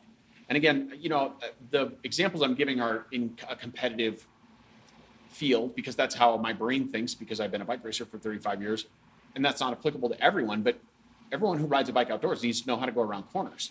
And I have riders who come to my fit studio and they're like, yeah, I ride indoors a lot. And man, I crawl down hills. I descend like a grandpa, and I just have no interest in going fast. And to me, that actually makes me a little sad because again, in spite of my characteristics or my preferences for being outdoors, one of the things that initially drew me to the sport when I was 15 years old is I basically conned my stepmom into buying me an entry-level racing bike to ride to school on, just because I thought it looked cool. And she went for it. And then I realized how fast you could go on a Nishiki Prestige with tan steel tubing in our neighborhood with 19 mil tires pumped up to 100 PSI. You can go like 32 miles an hour like that. You can crash at 32 miles an hour too. I discovered that one as well. But man, you can go fast. And I was like, this thing is there's so much speed you can have without that much effort. You go up to the top of a hill and you turn around and rip back down the thing and you're zooming through corners and, sailing past people's mailboxes, and it's fun. So when people tell me that they don't enjoy going fast at all, that they're terrified to go fast, and then they tell me that their primary mode of enjoying cycling is indoors, I feel like they're missing. So I am tribalistic in that sense, because I'm not saying everyone should. This isn't about risk. People quickly assume when I make this discussion that I want people to have their hair on fire and go ripping around corners and be crazy. That's not I'm 51, dude. Gravity always wins, knock on wood. Like, we all, unless you're an astronaut or a scuba diver, just never lets go. And you ride your bike long enough, you're going to fall off. It's not an if, it's a when. I hate to say it, but it just is. So we try to minimize the dumb crashes. We bulletproof our bodies, so when we hit the ground, things don't go horribly wrong. And we wear helmets and gloves, and we do all the things, and we're safe, and we take reasonable risk. But also it's about having the proper technique so that your JRA speed gets closer and closer to your hair on fire speed without assuming additional risk. That's the goal of a good bike fit and a good coaching session. Yeah, that assumes that's what you're expressing, that has value to you, right? That being able to move through the real world at greater speeds with no enhanced risk is valuable. Yeah, maybe not everybody, does. I don't know, man. I have a hard time feeling that the essence of cycling at some level is about speed. The velocity, not about going maximal speed, but it is about speed. And anyone who can go 16 miles an hour on a flat road, if you change their position, made them more aero and they could handle that aerodynamic change, and you gave them a little faster wheels and you gave them better pedaling technique or whatever else you did, or you taught them to drink water, and suddenly they averaged 18 miles an hour instead of 16, and they went 27 on the little downhills instead of 21, they'd probably all be like, yeah, that was cool. Just about everybody would. No, a lot of people obviously progress along that trajectory, and that's whatever. It is what it is. But there are some people that there is probably a speed threshold that once they hit it, they are uncomfortable, and it doesn't have anything to do with their skills. For sure. It's just they cannot be comfortable at that speed. And I don't know that we need to impose sort of a system that says, hey, you need to be comfortable at 35 miles an hour on a downhill. It's not my job to tell people how to enjoy their lives. To be clear, I'm not here to do that. Yes. Well, and to your example, though, so sort of looping it back to Zwift, is you have to ask the question, is their lack of skill because of Zwift? Right. Or in addition to, like in spite of, you could make the case that the more you ride outside, your skills should advance, but that's not always true. And I don't know that riding inside, therefore not working on those skills, actually makes you worse.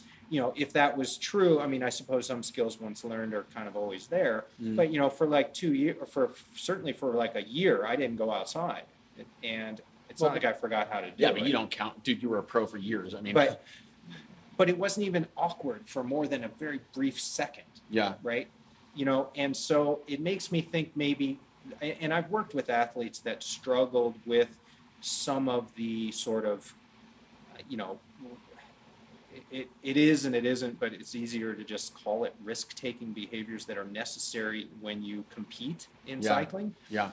They really struggled to change, and it's really a mental state, right? You have to reframe things. You have to push thoughts about the outcomes of potential risk. They have to kind of not be at the front of your mind. Otherwise, how would you act in that scenario? Yeah. Right? You would always be paralyzed because because they are real risks. But I remember going through sort of conversations to try to say, well, what were you thinking in this moment when you had a choice to do X or Y, and you chose the more conservative thing? Were you thinking about the risk of crashing, the pain associated after the crashing? Yeah. And there was lots of weird internal explanations that may be weird. When I say weird, they were different than the ones I made. Yeah. But one that struck me as particularly strange was they were worried about the lost training time resulting from the crash. Yeah. But the whole point of the training time is to improve performance, which you needed to make the decision that was riskier in order to perform well. Yeah. So you're at one hand making a non-performance decision and yet choosing to make it for ostensibly a performance reason. Right. So Yeah. anyway, the whole point is to illustrate different thought processes are going around, going on at this time. Mm-hmm. And if we can like make all that go away and you still get the competitive outlet on Zwift, I'm for it. Okay. Especially for a lot of people, I can tell you, I've done it a fair amount, and I've obviously done real world a fair amount. And I did 35 races from January to May this year on Zwift. Mm-hmm. And that's typically like your point about seasonality. I mean, that's unusual seasonality, perhaps. Well, the old school wasn't. Yeah. Depends. Yeah, right. Yeah, it depends what you like focus in on traditionally. Okay. But if that was all, and I race much less like than the serious racers on Zwift. They race every week. And in fact, the seasons are probably flipped just a little bit like track was, right? It's more winter heavy. Well, it's Northern Hemisphere winter heavy. Yes. Right? Yeah. And since the two countries that dominated the U.S. and the U.K., I mean, it's kind of a Northern Hemisphere kind of environment. Yeah. But, I didn't find it to be detrimental to race that much. Mm-hmm. And it's funny, old school racing was like, well, the only way you get better is by racing a ton. Best training is racing. Right. Yeah. And so for me, it's a little bit like it's being retro. It's actually achieving what I wanted to achieve in the 90s, or as I was coming up in the sport, was more racing. And given the state of racing in the U.S., I mean, that problem is even worse than it was back then. Yeah. And so if this is a vehicle, like maybe you go on a 3-hour outdoor training ride and then you end and you do like training races on Zwift. I mean, that would be essentially like the Kermesse setup or the training race setup that used to exist in the 90s here, 80s and 90s. So that would be a very balanced way to use it. Even in the winter, go out and you do that, and then you ride the race, maybe with a specific objective, or with perhaps there's certain aspects of it that are governed, right? Well, I mean, as you know, when we did a lot of races, you didn't line up every race like I'm prepared to have my best performance. That's what I'm getting at. Yeah, you went into early season races most of the time understanding you were kind of using them for a specific purpose of training, whether it was leg speed or whatever. Yeah, I mean, you got to the end of the race, you would give it your all, but you were like not expecting like, hey, if I don't get top 10, I'm going to be unsatisfied, because the purpose was at least shared with there's a training effect in my participation. Yeah. Right. And I can tell you, like a lot of the big time Zwifters, like the top sort of Zwift pros, I know they're lining up for races where they're not doing that. Yeah. They're not going full tilt, or they're not expecting. But there's so many races, and I don't know all the ins and outs of sponsorship obligations on these teams, but I think participation is a big one. And so they have to do races that they're not ideally suited, ready to do well in. Yeah. And some of them don't matter that much. They're just like, they're on the calendar. They're not super important. They're not like nationals, worlds, qualifiers, what have you, or the big series. Yeah. And so maybe they don't care. So they give it a good go, but when they're not going as deep as they could go, So, but yeah, I was shocked when I looked, and my first reaction, being, traditionally informed about the sport, was like, this can't be good. It's too much racing, right? But they don't train. So and they're short sessions. They're not doing 5-hour sessions, right? These are 45 to 60-minute races would be typical, and they're getting shorter. There's a lot of shorter options now, Yeah. 20 to 60.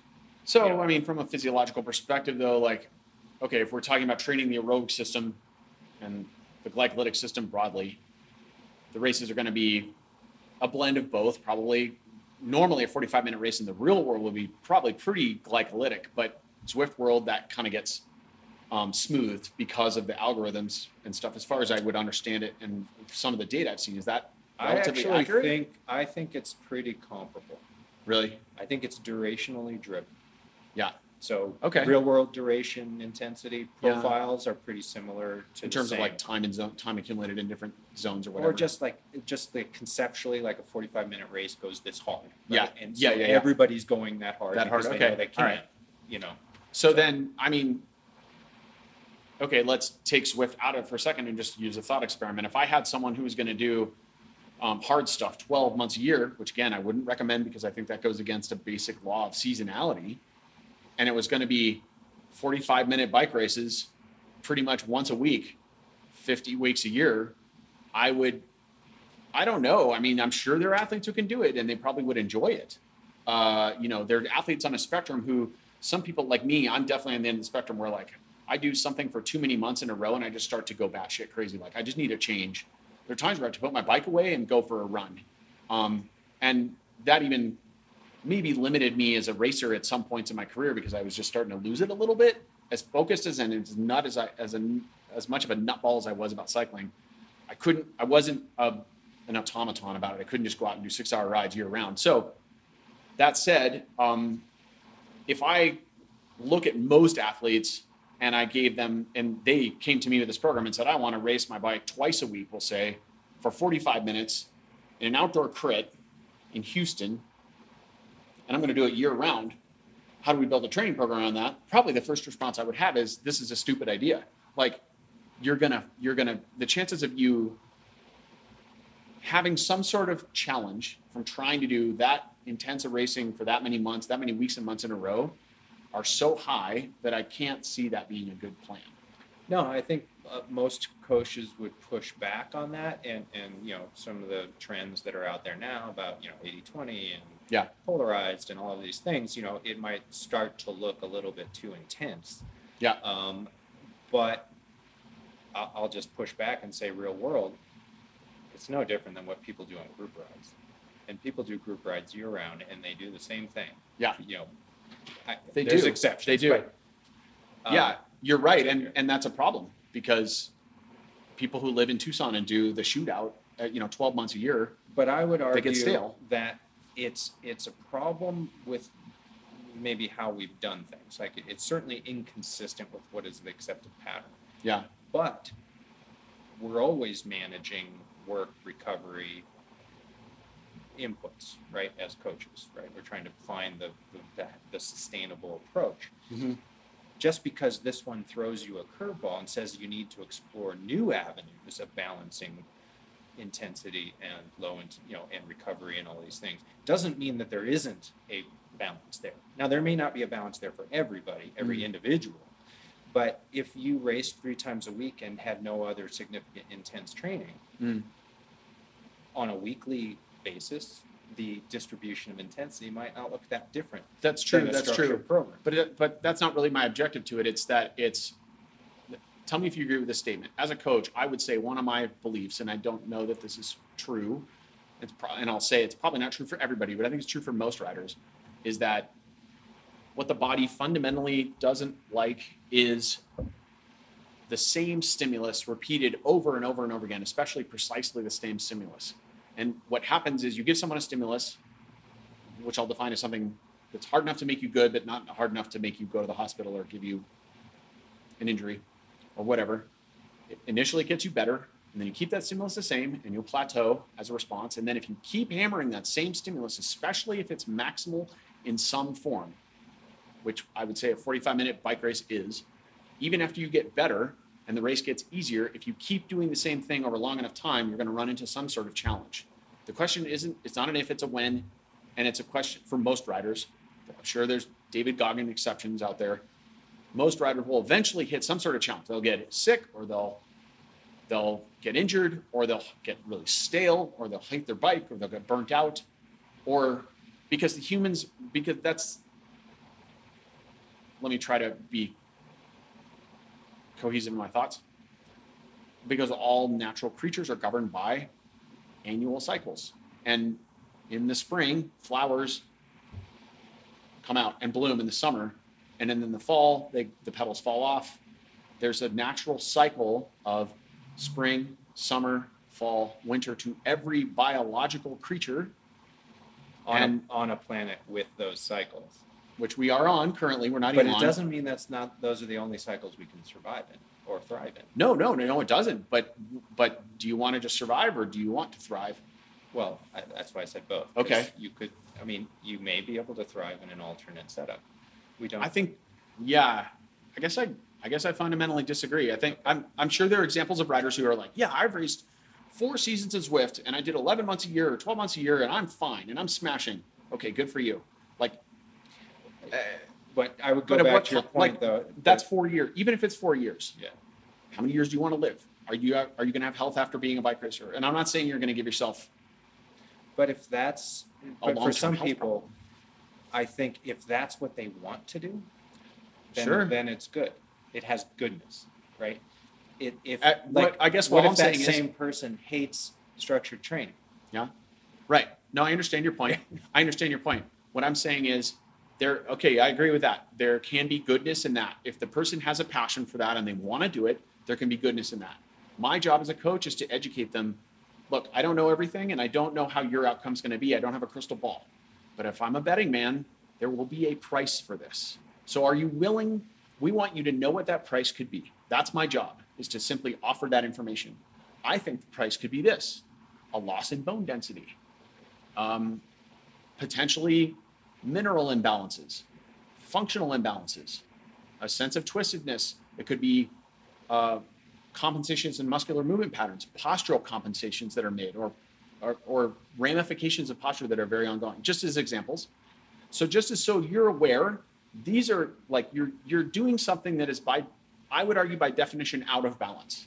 And we all are, as elite. You and I wrote, elite athletes are all out of balance by definition. More out of balance, spending 25 to 30 hours on the bike, or spending 8, 4 of which are hard? It depends on what timeline we're talking about. If we're talking 25 to 30 hours a week for a year versus 8, I would say the 25 to 30 are probably more out of balance. But if we're talking but they're both out of balance. But I agree, the 25 to 30 is more out of balance. Right. And so, you're just, that same movement pattern is being repeated for longer and longer and longer. Lower duration, longer. Yeah. Or lower intensity, longer duration. There's some proportion of intent. You could argue that the 8 hours of intensity that the indoor racer is doing, so is the other one. They're just doing an additional 22 hours of low intensity. Probably. Right. So that's more stress. A lot more. So, a lot more hormonal disruption. And without segueing out of, since we got to wrap up, but, I don't think pros do proportionately more intensity, right? This whole polarized and everything else, that's all percentage based, which is kind of silly because there's probably a maximal amount of intensity, higher intensity that you can do no matter how many hours you're training. So as you add, so maybe it is like, yes, those guys are doing 30, 35 hours a week, but they're doing the same amount of high intensity as someone who's time challenged.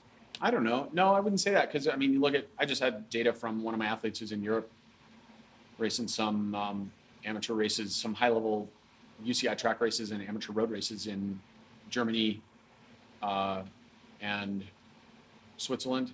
And he's got, his time in zone is, it's 25 minutes of maximal aerobic power, or what people commonly call VO2. It's 20 to 25 minutes of glycolytic power, almost an hour of threshold, an hour plus of tempo. No, in a single race. Races are and he's racing, thing. And he's racing 2 or 3 times a week for several weeks on end. So if you do 10 and 90, let's say you'd say 10% is like VO2 and up, right? If you do 30 hours of training a week, that's 180 minutes at zone 5 plus per week. Very few people are doing that. Right. So the proportionate by percentages still the same. Is BS. They're doing a lot, but they're not doing 10%. Right. Because if you scale up large enough, it can't be. It's just too many minutes. Right. Yeah. It's like how much threshold? 50%. Like if you took the sweet spot or the threshold training plans and you were doing like 50% in zone 3, 4 or high zone 3 and zone 4, you could do 15 hours of threshold a week. No, some people trying. You can't. But it's you can't. not possible. No. Right. No. So even like the people who do the most, like that Norwegian skater who published his stuff. Yeah. That was high. Those numbers you looked at and you go like, whoa.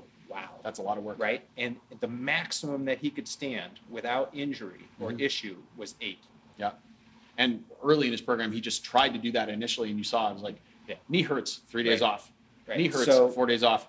Yeah. There's a limit to Took a while for him to how get there. much time you can go hard. Yes. And the question is, does Zwift racing push you over that? No, I wouldn't say that's it. It's not about the volume of intensity. It's about the frequency of intensity. That's what concerns me, because if someone's racing, and I don't know that this is the case, but you said there's like hundreds of races on Zwift, especially in the winter. So people could race 3, 4, 5 times a week easily. They could race 7 days a week, I would guess, multiple times a day. Now, I don't know if anyone does that, but is that good or bad? Just like anything, if somebody takes it to the extreme, Or is obviously it it's bad. sustainable? Or maybe Yeah. there's a better question than good or bad. Right. Because is it doable? Yeah. How long is it doable? And what are the consequences of doing it? Yeah. Right. I mean, maybe, so I'll say there are 2 things that probably are biasing my perspective that come to mind right now. And then we'll wrap up. Sorry. No, You good? So one is that I live at altitude, and I've always lived at altitude. Granted, I've raced a lot at sea level, right? So that biases my perspective, because you know as well as I do that training in super intense zones at altitude, it's just different. It hits your body. It impacts your body differently than it does at sea level. People can go out and do 6-hour rides at sea level and just tick off a lot more intensity, and it's got a different impact on the body. And living in altitude comes at a price, right? It gains you something, gains you this baseline. Even walking up the stairs, we probably use more O2 than somebody certainly does at sea level walking up a staircase, so we get that background benefit.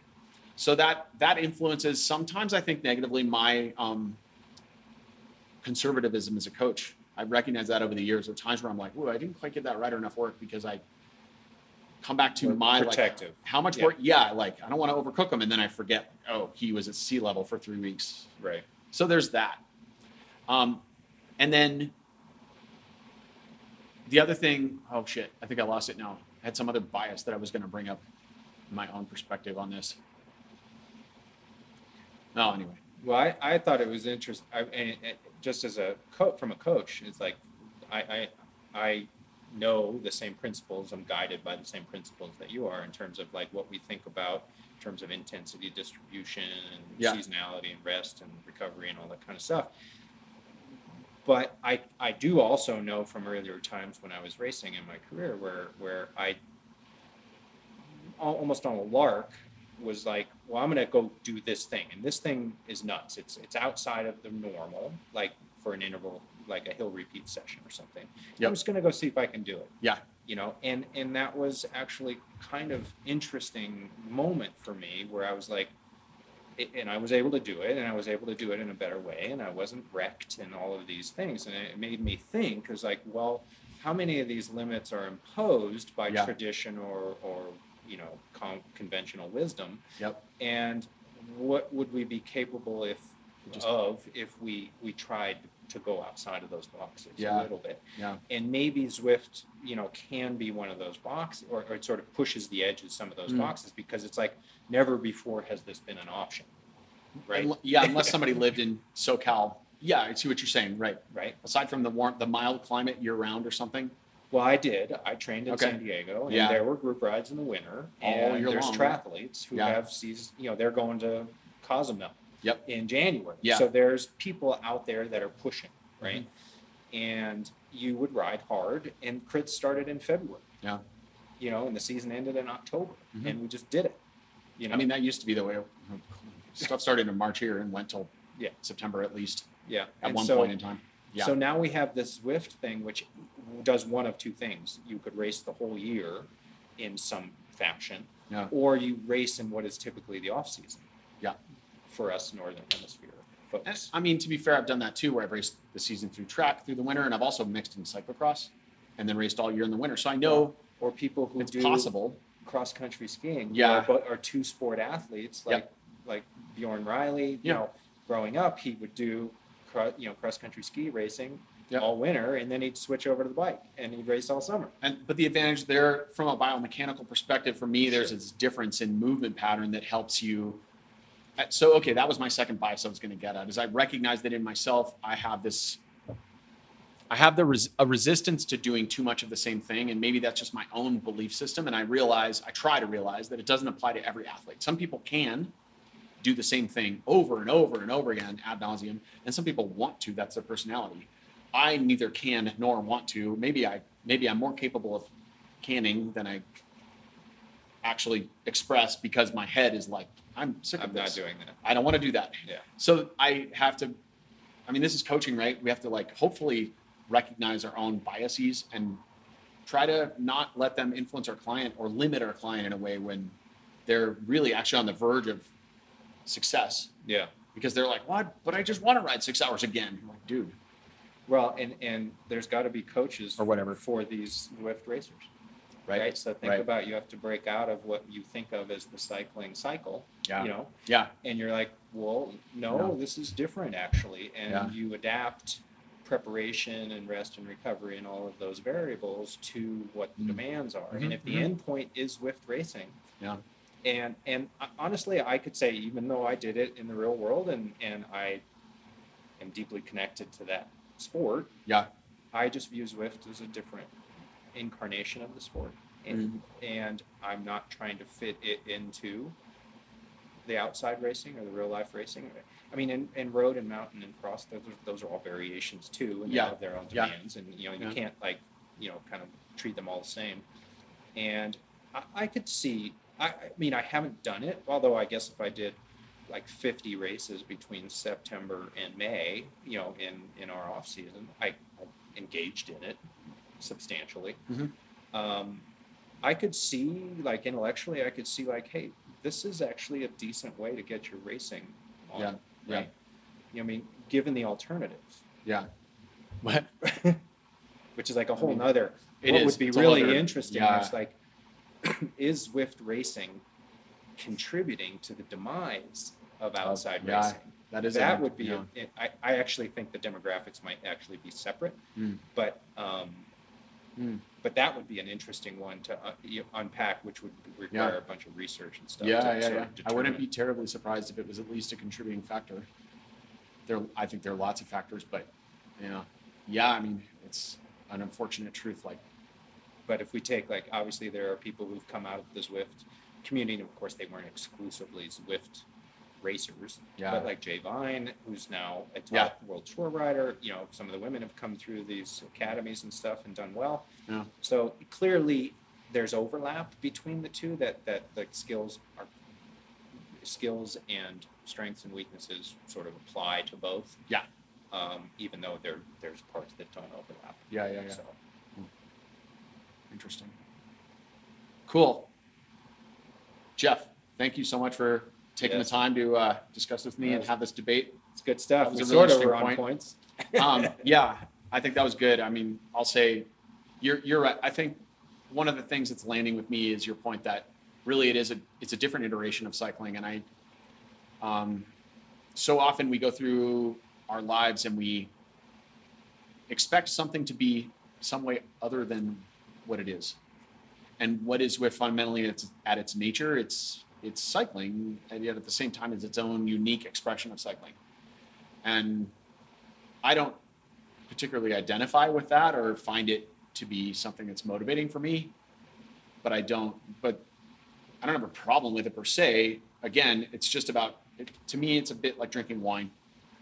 Like, okay, we're going to be adults, we're going to drink wine, we're going to smoke pot, or we're going to do whatever it is you're going to do. You're going to drink some tequila. Okay, cool, be an adult. Like, understand the consequences of drinking your tequila, right? You go drinking hard all the time, well, then know that certain things are going to happen. And I'm using that as an intentional analogy because I think there are aspects of Zwift that are bad for you. I'll say that. They're not optimized for global health, but also you can make that argument about all of cycling. Sure. Cycling is not the healthiest sport for humans. How it's done matters. How it's done matters, and how you offset it matters, and how the relationship you have with sport. Yeah. Zwift maybe has a few more things that are a little ominous than mountain biking, for example. But then again, it's really hard to break your femur riding Zwift. So I have not heard of one. Right, not yet. Keep it upright, people. So, Jeff, just remind everyone where they can find out more information about you. And if you decide that you want to hire Jeff to be your Zwift coach and not me, then you should reach out to Jeff Winkler. Yeah, I actually don't have. I was going to coach someone that was probably a strong candidate for like a Zwift only, but didn't go down that way. But yeah, I mean, I'm online, Jeff Winkler, Winkler Coaching, Winkler Cycling. So Cool. Yep. Okay. Thanks, Alrighty. man. I appreciate it. Good times. Okay. Epilogue. I want to share a few brief thoughts about the inception of Cycling in Alignment. The purpose of this podcast is for me to get 3.5 decades of hard-fought lessons out of my skull. Some of them through my own research and reading. Some of them I've been taught through mentors and colleagues, other riders, other racers. A lot of it, a massive amount of it, was simply trial and error through my own stubborn methods. And that has amassed a certain amount of experience and knowledge, understanding. And while I think I'm reasonably smart and I know quite a bit of stuff, I want to make it clear that the opinions that I share on this podcast are belief systems built on what I've experienced to this point. And that some of those opinions are pretty strong, but they are also loosely held. That is to say that if I learn more about a topic and have a greater level of clarity or understanding, then my old belief systems will be abandoned and I will now operate under that newfound knowledge. So I'm not here to tell people all the things that I know.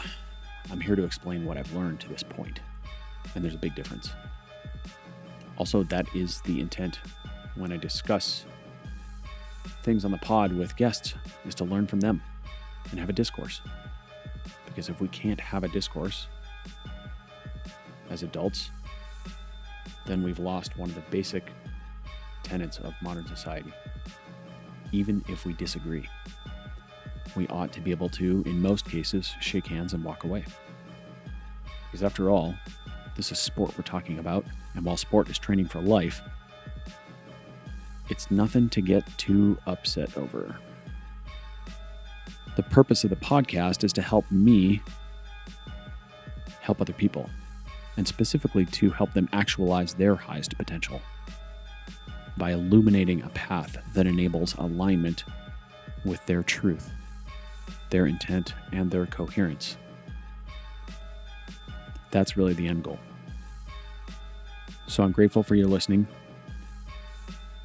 My intent is also not, to be clear, to gain an audience or become popular or gain social status in any way. I don't care about that stuff. That said, if you feel an episode that you have heard will help someone you know, please share it with them. That helps us reach the end goal, which is to help more people. Thank you for listening. I'm grateful for your time and attention. Blessings.